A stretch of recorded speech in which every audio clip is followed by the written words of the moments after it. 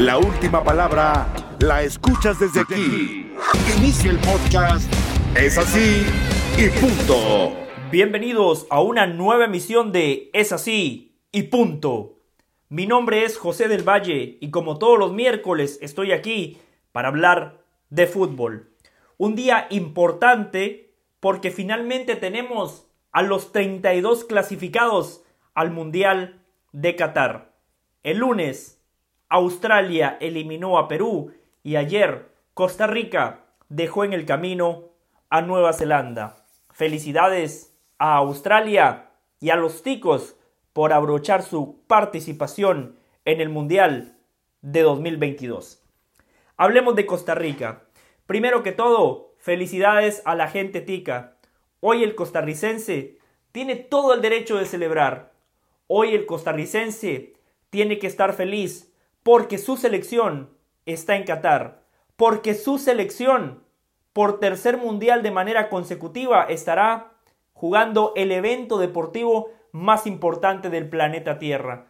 Porque su himno se escuchará en Qatar. Porque el Mundial de 2022 será el último para una generación fantástica de futbolistas. Celso Borges, Brian Ruiz, que se van a retirar de la selección después del Mundial de Qatar. Y quién sabe qué va a pasar con Keylor Navas. Así que a la gente de Costa Rica, felicidades. Analicemos ahora el cómo, el camino. Primero que todo, desde lo futbolístico, fue un partido chato, un partido horrible, un partido difícil para cualquier jugador, porque hay mucha presión, hay mucho en juego, el honor, el orgullo, la carrera profesional y encima muchos millones de dólares de por medio.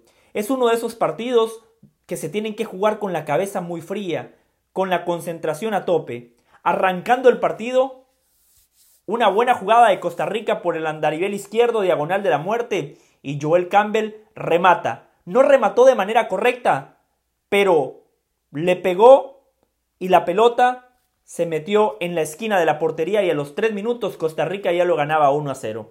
Y a partir de ahí es cuando cambia el partido.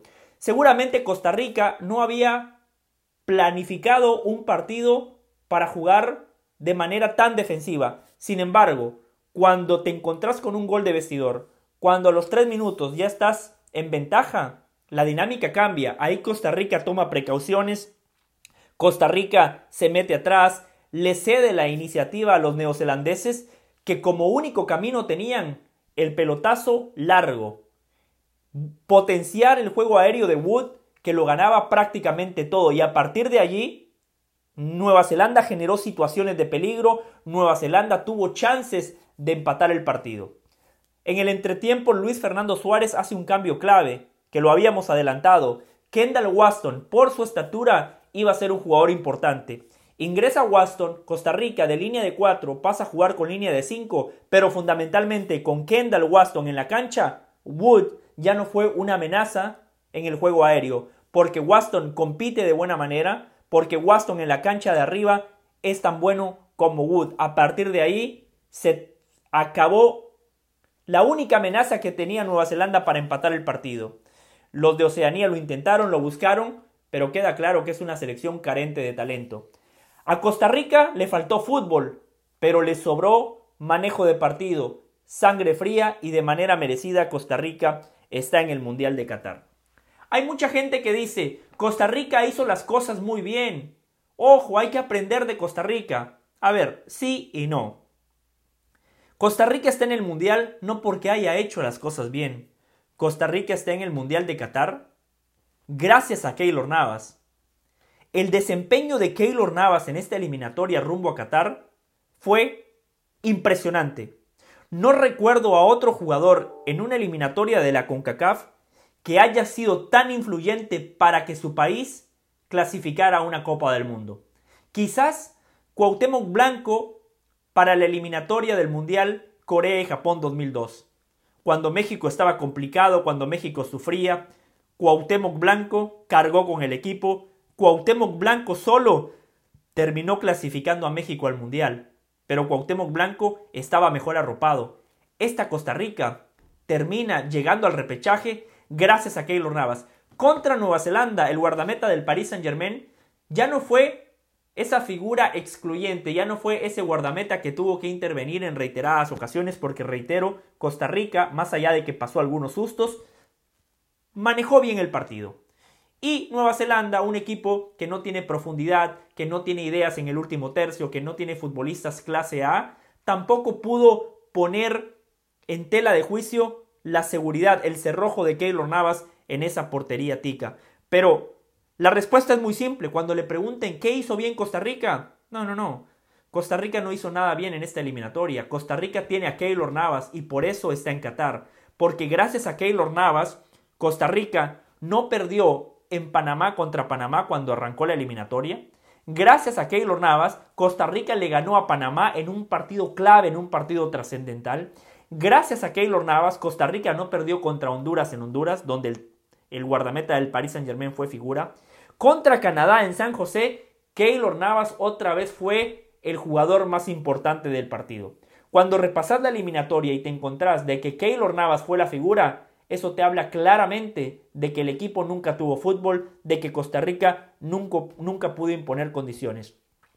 Eso no es quitarle méritos a Costa Rica, eso es establecer la verdad y darle todo el crédito a Keylor Navas. Sí, los goles de Joel Campbell fueron clave, porque cuando Campbell anotó en eliminatoria, Costa Rica nunca perdió, porque Joel Campbell apareció nuevamente contra Nueva Zelanda en un gol que lo posiciona en un lugar importante de la historia del fútbol costarricense. Pero a la hora de poner todo en la balanza, Costa Rica está en Qatar gracias a Keylor Navas. El fútbol es muy simple, el fútbol es muy sencillo. Cuando hay futbolistas con peso específico, cuando hay jugadores que te marcan la diferencia, esos futbolistas son los que te terminan llevando a conseguir los objetivos. Keylor Navas es único. Yo no sé si en Centroamérica en los próximos 50, 100 años volveremos a ver un guardameta como Keylor Navas. No lo sé. Costa Rica hoy lo disfruta. Costa Rica hoy valora el desempeño de Keylor Navas. Eso sí les digo, no cambia, mi opinión no cambia un ápice. Siempre lo he sostenido. El Keylor Navas futbolista, el Keylor Navas que se pone los guantes y el suéter de manga larga, crack, futbolista clase A, te marca la diferencia.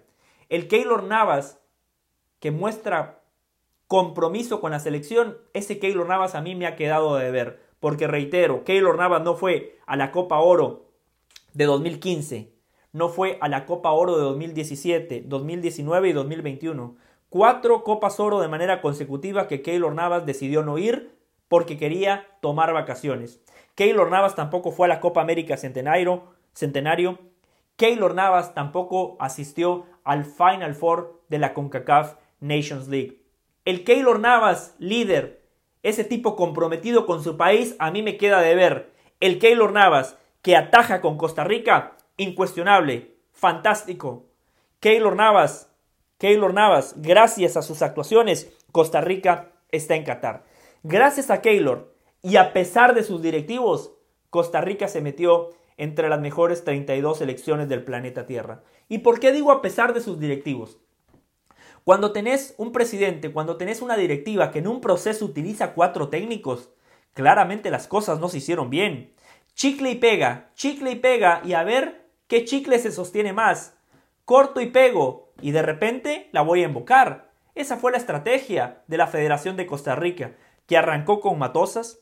Claramente no hicieron un estudio exhaustivo de lo que es Gustavo Matosas, no nada más como profesional, como persona.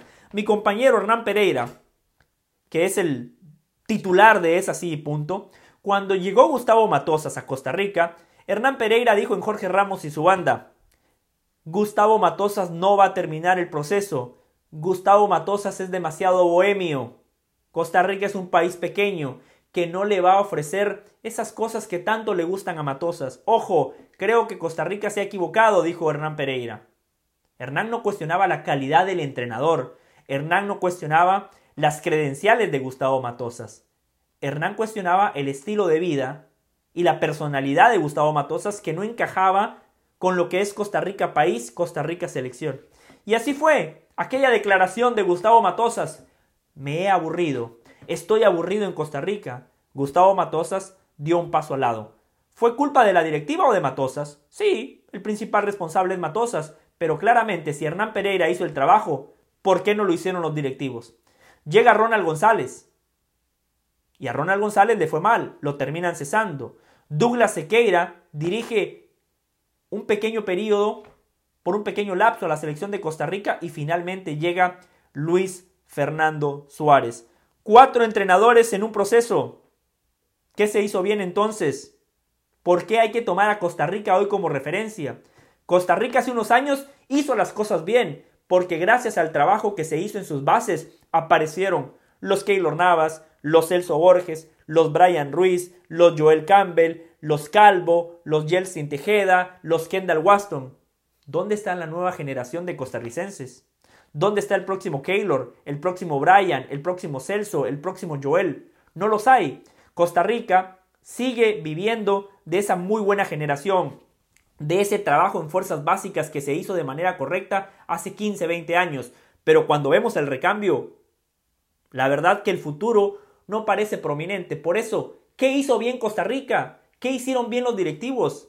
¿No hubo renovación importante? Sí, Luis Fernando Suárez ha puesto gente joven, ha puesto nuevas caras, pero que están lejos del nivel de esa generación dorada. La directiva puso 4 técnicos en un proceso. Volvemos a lo mismo. ¿Qué hizo bien Costa Rica? Muy poco. La respuesta es, tiene a Keylor Navas. Tiene la suerte que Keylor Navas nació en Costa Rica. Tiene la suerte que Keylor Navas cuando juega es un futbolista determinante. Es tan determinante como Messi para Argentina, como Cristiano para Portugal, como Suárez para Uruguay. Así de importante es Keylor Navas para Costa Rica. Felicidades a los ticos. Les toca un grupo complicado, un grupo difícil, que no será una papita, un grupo dificilísimo, con 2 campeones del mundo como España y Alemania, y encima Japón, uno de los mejores países asiáticos. Pero bueno, Costa Rica lo vivió en carne propia en el 2014, cuando le tocó compartir el grupo con 3 campeones del mundo, y los dábamos como muertos, y Costa Rica nos sorprendió a todos y llegó a la ronda de cuartos de final.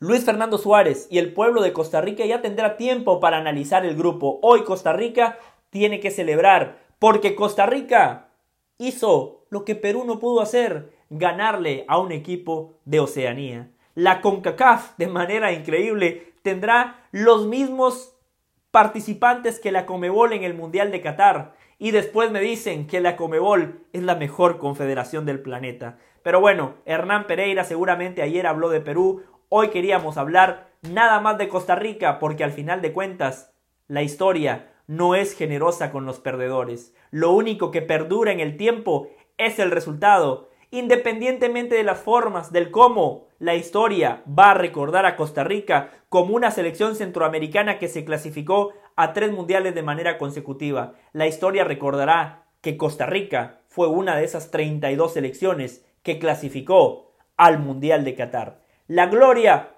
es para los ganadores. En el caso de Costa Rica, la gloria es para Keylor Navas, el mejor guardameta de la CONCACAF. Es así y punto.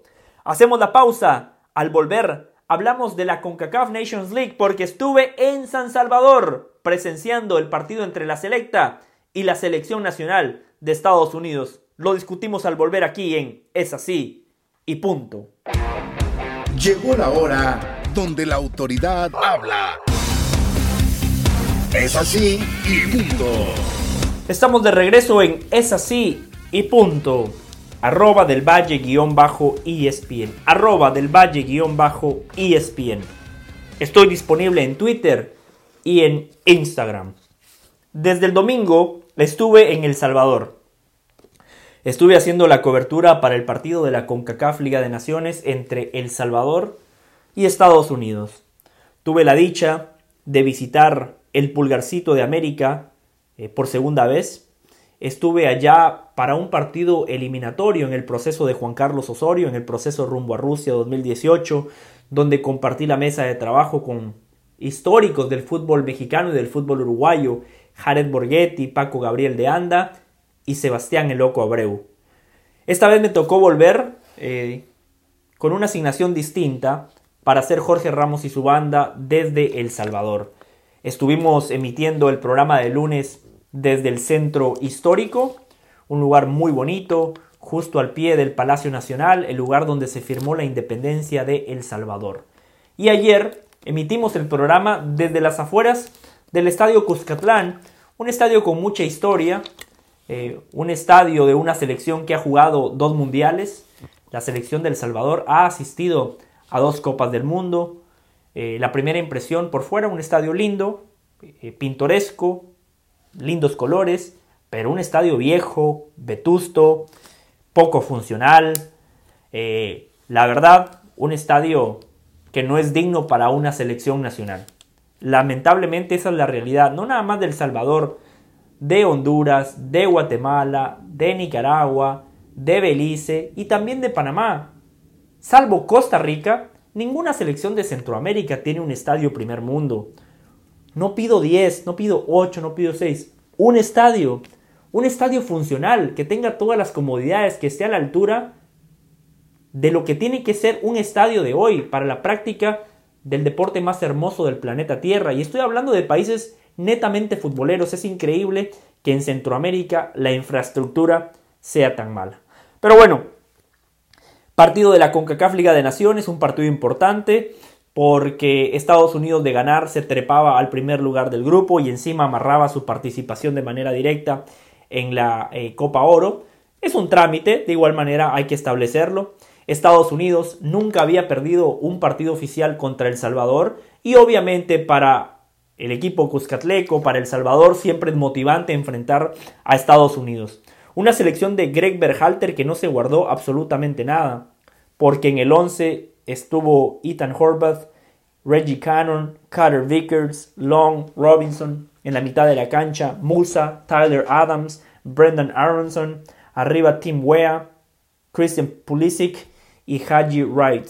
En el segundo tiempo ingresaron futbolistas como Weston McKennie, Jesús Ferreira, que le había marcado 4 goles a Granada, Paul Arriola, Jordan Morris, Luca de la Torre. El partido para Estados Unidos era sumamente importante, primero que todo porque es un partido oficial, un partido por los puntos, en teoría, en el segundo torneo más importante de la CONCACAF Nations League, el más importante siendo la Copa Oro.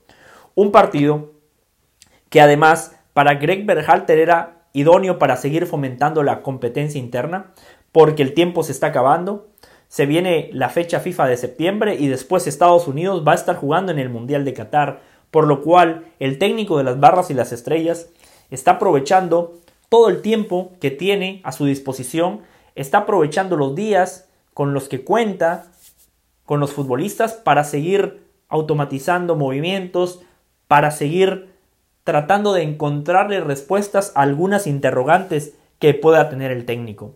Contra El Salvador, muchos futbolistas iban a recibir quizás su última oportunidad para tratar de impresionar al técnico, para tratar de generarle alguna duda a Greg Berhalter.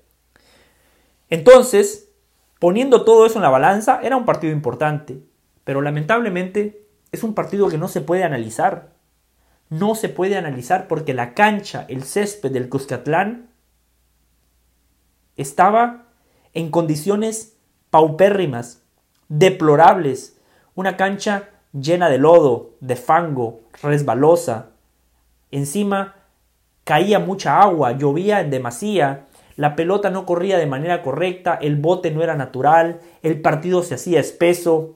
Por momentos parecía una lucha grecorromana y no un partido de fútbol, porque reitero, ¿cómo sacar conclusiones cuando el césped no es propicio, cuando no se puede jugar sobre ese terreno de juego? Fue lamentable. Para Estados Unidos la conclusión es que partidos como el de anoche, en ese estadio, en esa cancha, te ayudan a construir carácter, a reponerte a momentos adversos, a tratar de adaptarte a esos imponderables que tiene el fútbol, en este caso a los imponderables que tiene la CONCACAF, a esa pobre infraestructura, a esos estadios vetustos, viejos. Estados Unidos por ahí tiene que sacar las conclusiones desde los intangibles. ¿Qué futbolistas mostraron carácter? ¿Quiénes no arrugaron? ¿Quiénes dieron un paso al frente? A ver, conclusiones muy claras. Ethan Horvath, el guardameta, muy malo. Me parece que él sabía que era una de sus últimas chances y jugó con mucha presión. Se come el gol de Larín, más allá de que hay que darle crédito a Larín porque se proyecta el ataque, él ve el espacio y dispara, busca el arco, pero la pelota termina entrando en el palo del arquero. Horvath esperaba el centro y en ningún momento se dio cuenta que había dejado totalmente abierto ese primer poste y por ahí entra la pelota. Después, a Berhalter le gustan mucho los guardametas que juegan la pelota con los pies. Por eso Zack Steffen es su titular indiscutido, porque Zack Steffen, justamente por eso lo fichó Pep Guardiola y el Manchester City, por la capacidad que tiene de jugar con la pelota con los pies. Horvath, cada vez que tuvo el balón, lo dividía. Cuando quiso salir jugando desde atrás, comprometía a sus compañeros. En lugar de darles un pase, les entregaba un compromiso. Un guardameta nervioso que en ningún momento transmitió seguridad, por lo cual Ethan Horvath reprobado. Los laterales, Robinson por izquierda, me parece que tiene un lugar asegurado en el roster de Qatar. Después habrá que ver si le alcanza para ser titular. Reggie Cannon no me convenció y por ahí tiene mucha competencia. Por ahí juega DeAndre Yedlin, por ahí puede jugar Serginho Dest, Christian Roldan, que también en algunos partidos lo han utilizado como lateral por derecha. Los centrales, Carter Vickers y Long. Uno de los dos se está jugando el puesto para acompañar a Zimmerman en el equipo titular. La media cancha, Tyler Adams, Yunus Musa y Brendan Aronson. Quizás el lugar de Aronson es para McKinney. Y ahí Berhalter no tiene dudas, ya tiene el medio campo del Mundial de Qatar. Por cierto, Yunus Musa, el mejor jugador del partido, se comió la cancha, un jugador sumamente físico, pero técnicamente bien dotado. A pesar de las condiciones de la cancha, se las ingeniaba para marcar diferencia, para transportar la pelota, para encarar, para generar peligro, para picar al espacio, para meter pelotas al espacio. Tuvo una gran jugada donde él arranca, conduce la pelota por 30 metros, se la da a Wea se la regresa y después el guardameta del Salvador, González, termina teniendo una tajada fantástica. Pero Yunus Musa, el futbolista del partido. En ataque, Tim Weah, Christian Pulisic están fijos en el roster, en la lista que estará representando a Estados Unidos en Qatar. Y después, la interrogante del 9, Haji Wright, reprobado. Está claro que desperdició su chance, no mostró absolutamente nada. Así que Berhalter seguirá teniendo a Ferreira, a Ricardo Pepi y a Jordan Morris, que cuando ingresa en el segundo tiempo termina marcando el gol del empate. Morris, sobre el final del partido, termina encontrando ese gol que le permite a Estados Unidos terminar el verano de manera invicta, porque Estados Unidos ha roto el campamento, los futbolistas se van de vacaciones, los europeos, los que juegan en la MLS se reintegran a sus equipos.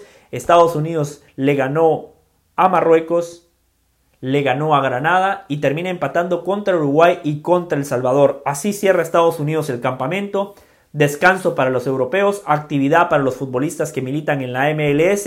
En septiembre se verán las caras nuevamente y después Berhalter tendrá que tomar decisiones y entregar la lista definitiva, que seguramente será de 26 jugadores para el Mundial de Qatar. Pero en líneas generales, una CONCACAF Liga de Naciones que es un papelón, que no le interesa a nadie, especialmente a las selecciones como México y Estados Unidos. Este torneo no les aporta absolutamente nada. Berhalter se tomó el partido muy en serio porque quería ver a muchos futbolistas, pero lamentablemente imposible sacar conclusiones reales, porque en esa cancha no se podía jugar al fútbol. Aquí hay que culpar a la Federación del Salvador, a la CONCACAF, a los organizadores. Algo se tiene que hacer porque la CONCACAF da vergüenza. Hoy, cualquier persona que tenga acceso a las imágenes y ve esa cancha de fútbol, una de dos, o se pone a reír o se pone a llorar. Así de desastroso y deprimente era el panorama. Encima, no entiendo que muchos aficionados del Salvador, la prensa del Salvador, dicen, pero Estados Unidos se queja y a Costa Rica lo llevaron a jugar a la nieve. Por favor, Estados Unidos no podía prever que iba a caer esa nevada. Sí, seguramente los llevaron a Colorado para sacar ventaja por la altura, no por la nieve, pero históricamente Estados Unidos tiene muchísimas canchas. Por favor, dejen de justificar a sus directivos, dejen de justificar a la CONCACAF. En esa cancha de fútbol anoche no se podía jugar un partido oficial. Imagínense ustedes, un jugador de Estados Unidos se pudo haber lesionado anoche en esa cancha y por ende se pudo haber perdido el Mundial de Qatar. Afortunadamente, los jugadores salieron bien. Eso aplica también para los futbolistas de El Salvador, que perfectamente pudieron haber sufrido una lesión. Afortunadamente todos están bien, pero reitero, en esa cancha no se podía jugar al fútbol. Otra vergüenza, otro papelón de la CONCACAF y su famosito torneo de la CONCACAF Liga de Naciones. Es así y punto. Hacemos la pausa y regresamos para abrochar la emisión de hoy. Llegó la hora donde la autoridad habla. Es así y punto. Estamos de regreso en Es así y punto. México jugó y México sigue sumando más dudas que certezas. México visitó a Jamaica en Kingston para disputar su partido correspondiente de la CONCACAF Liga de Naciones. Y el equipo del Tata Martino no pudo pasar del empate contra una inconsistente y triste selección de Jamaica, que tiene mucho talento, que tiene muy buenos jugadores, pero que es un equipo desordenado, tácticamente desobediente. Hay demasiada anarquía en la cancha y en los escritorios de Jamaica. Cuando llegue un entrenador y un directivo que haga las cosas bien, Jamaica tiene materia prima para ser un equipo muy serio en el área de la CONCACAF. Pero aquí el tema es México, porque Martino puso a Cota en la portería, Álvarez, Domínguez, Angulo y Gallardo conformaron la línea de 4, Beltrán, Romo y Chávez en la mitad de la cancha, Uriel Antuna, Orbelín Pineda por las bandas y como centro delantero Santiago Jiménez. Se le pega muchísimo al Tata. El Tata Martino se ha convertido en la piñata de los analistas y los comentaristas del fútbol mexicano. Hay muchas cosas para criticarle al Tata Martino. Este equipo no está jugando bien al fútbol. Este equipo no encuentra los resultados. A este equipo le falta frescura. ¿Qué pasó? Este equipo en el inicio de la era del Tata jugaba muy bien. Ganaba, gustaba y a veces hasta goleaba. ¿Qué pasó? ¿Por qué no ha fomentado una competencia interna? Con todos esos cuestionamientos, yo estoy a favor, yo me sumo. El Tata Martino aquí también tiene parte de la responsabilidad, pero yo pregunto, ¿y los futbolistas? Por favor, lo del Stitch Angulo en la gira por Estados Unidos fue desastroso. En liguilla termina cometiendo un penal tonto contra el Atlas, un penal que termina dejando al equipo de Miguel Herrera fuera de la liguilla. Kevin Álvarez, muy bien, me parece que se ganó la convocatoria y qué bueno que le dieron la oportunidad anoche y me parece que está en pelea junto con el Cata Domínguez para ver cuál de los dos se termina metiendo en la lista final para Qatar. Por izquierda Gallardo bien ofensivamente, pero en el gol le ganan muy fácil la espalda. Gallardo tiene que aprender a defender mejor. A ver, entiendo que le cuesta porque Gallardo es un extremo, un volante por izquierda reconvertido en lateral. Fue Juan Carlos Osorio quien lo puso en esa posición. Romo termina marcando el gol en una pelota parada, pero el nivel futbolístico de Romo está lejos de ser aquel futbolista que vimos con Cruz Azul. Ese lanzador, ese tipo que ponía grandes pelotas al espacio, ese tipo que constantemente pisaba el área contraria, ese jugador box to box. Beltrán y Chávez, nota positiva. Los dos están dejando buenas sensaciones y de alguna manera le empiezan a generar alguna duda al Tata Martino. Antuna va a ir a Qatar. Después de Raúl Alonso Jiménez, el segundo goleador en la era Martino es justamente Uriel Antuna. Tiene velocidad, tiene profundidad. Son condiciones que no se pueden desperdiciar. Después habrá que ver si Antuna toma buenas decisiones en el último tercio. Lo de Orbelín Pineda muy pobre. Suplente en su equipo, juega muy poco.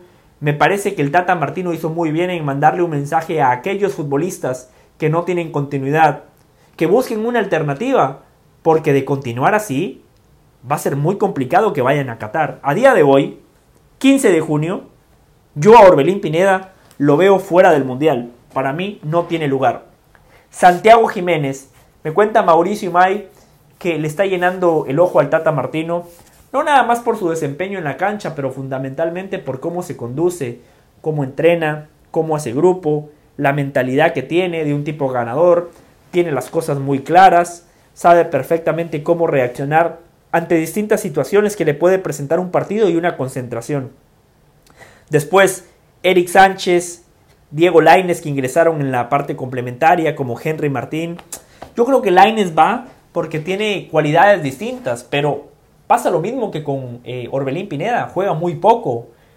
Jugadores que lamentablemente tienen poca continuidad y después, claro, tienen el escudo que toda la crítica cae sobre el entrenador de turno. Entonces, regresemos justamente al Tata Martino. Para aquellos que piden el cese de Martino, ¿tienen argumentos? ¿Tienen bases sólidas para hacerlo? Sí, perfecto. Ahora la pregunta es, ¿a quién llevan? ¿Ustedes realmente llevarían a un técnico hoy que nada más tendría el amistoso del 31 de agosto contra Paraguay y la fecha FIFA de septiembre? 3 partidos. 3 partidos le restan a México antes de su debut en Qatar. Al menos 3 partidos tiene calendarizados. Habrá que ver si le da tiempo para jugar un partido antes del Mundial, ya sea justo en el mes de noviembre. Complicado. Puede ser, quizás tengan la chance de hacerlo, pero si lo hacen, va a ser sin los futbolistas que están en Europa. Y ahí el análisis ya no es el mismo, porque en Europa están Andrés Guardado y Edson Álvarez, 2 titulares en la mitad de la cancha. En Europa está Araujo, central que perfectamente puede ser titular. En Europa están los delanteros, Raúl Alonso Jiménez, Tecatito Corona, Chucky Lozano. Está Diego Lainez en Europa. Entonces, puede ser que México calendarice más partidos, pero si los juega, los va a jugar con el 50, con el 60% del roster que estará representando al Tri en el Mundial de Qatar. Entonces la pregunta es, ¿echan al Tata Martino? La respuesta de muchos es sí, pero la siguiente pregunta es, ¿a quién llevan? ¿El siguiente técnico tendrá tiempo suficiente para encontrar un sistema, para poner un equipo que colectivamente esté a la altura? ¿El siguiente entrenador podrá encontrar un grupo de 23 o 26 futbolistas en tan corto tiempo? ¿Cuáles van a ser los parámetros? Por favor, a estas alturas es inviable. Es loco pedir la cabeza del Tata Martino. Ya está. Tata Martino tiene que dirigir el Mundial de Qatar y después sí sacar conclusiones. Afortunadamente el directivo mexicano ha entendido que cortar procesos no es la mejor manera. Yo pedía que cesaran a Juan Carlos Osorio porque perdió 7-0, porque perdió una semifinal contra Jamaica, porque pasó pena en una Copa Confederaciones, pero a pesar de esos malos resultados, en México aguantaron a Osorio. Y ahora, a pesar de ese bache que ha tenido el Tata Martino y su selección en el último año, un bache que arrancó en el verano de 2021 y que se ha prolongado en este verano de 2022, a pesar de los malos resultados y el mal funcionamiento, los directivos de México siguen apostando por el Tata Martino y eso yo lo veo como algo positivo. El Tata Martino, creo que lo mejor de él es cuando enfrenta o cuando se desempeña en torneos cortos, porque es un tipo resultadista. Yo creo que México no va a jugar bien en el Mundial de Qatar, pero creo que sí va a sacar los resultados, porque el Tata Martino se tiene que dar cuenta que no siempre se tiene que proponer. A México se le exige proponer, se le exige que tenga una idea de juego, pero a ver, analicemos los rivales cuentan. ¿Por qué se le exige también a México proponer cuando sus futbolistas, cuando sus intérpretes están pasando por un pobre presente? Raúl Alonso Jiménez desde la lesión no volvió a ser el mismo, el Chucky Lozano también se ha lesionado mucho, Tecatito Corona afortunadamente cuando pasó al Sevilla empezó a recuperar su nivel, la rompe con el Sevilla en algunos partidos, pero después llega a la selección y su nivel es bastante bajo. Edson Álvarez, en los últimos partidos amistosos el Tata Martino hasta prescindió de él. Héctor Herrera dejó al Atlético de Madrid por jugar en el Houston Dynamo. Son muchas interrogantes, aquí no pasa nada más por el técnico, pasa por recuperar el nivel individual del futbolista y ahí el Tata Martino poco puede hacer. El Tata Martino puede ayudarles a recuperar la confianza, puede ayudarles a que sientan una competencia interna más férrea que los lleve a dar el extra, a estar concentrados en toda la extensión de la palabra. Entiendo que hoy Tata Martino es un técnico discutido y con buenas razones, hay argumentos sólidos para pegarle, pero pedir la salida del Tata cuando estamos en el mes de junio y cuando nada más a México le queda una ventana oficial, la del mes de septiembre, me parece una locura total. Al Tata hay que mantenerlo, el Tata tiene que dirigir en Qatar, porque al final de cuentas, si México no pudo en el 94 con Miguel Mejía Barón, en el 98 con Manolo Lapuente, en el 2002 con el Vasco Aguirre, en el 2006 con la Volpe, en el 2010 nuevamente el Vasco Aguirre, 2014 el Piojo Herrera, 2018 Juan Carlos Osorio. El único común denominador es el futbolista mexicano, es el jugador mexicano que tiene que aprender a competir de mejor manera, que tiene que ser más profesional y que se la tiene que creer y tiene que dar ese paso al frente en los partidos clave.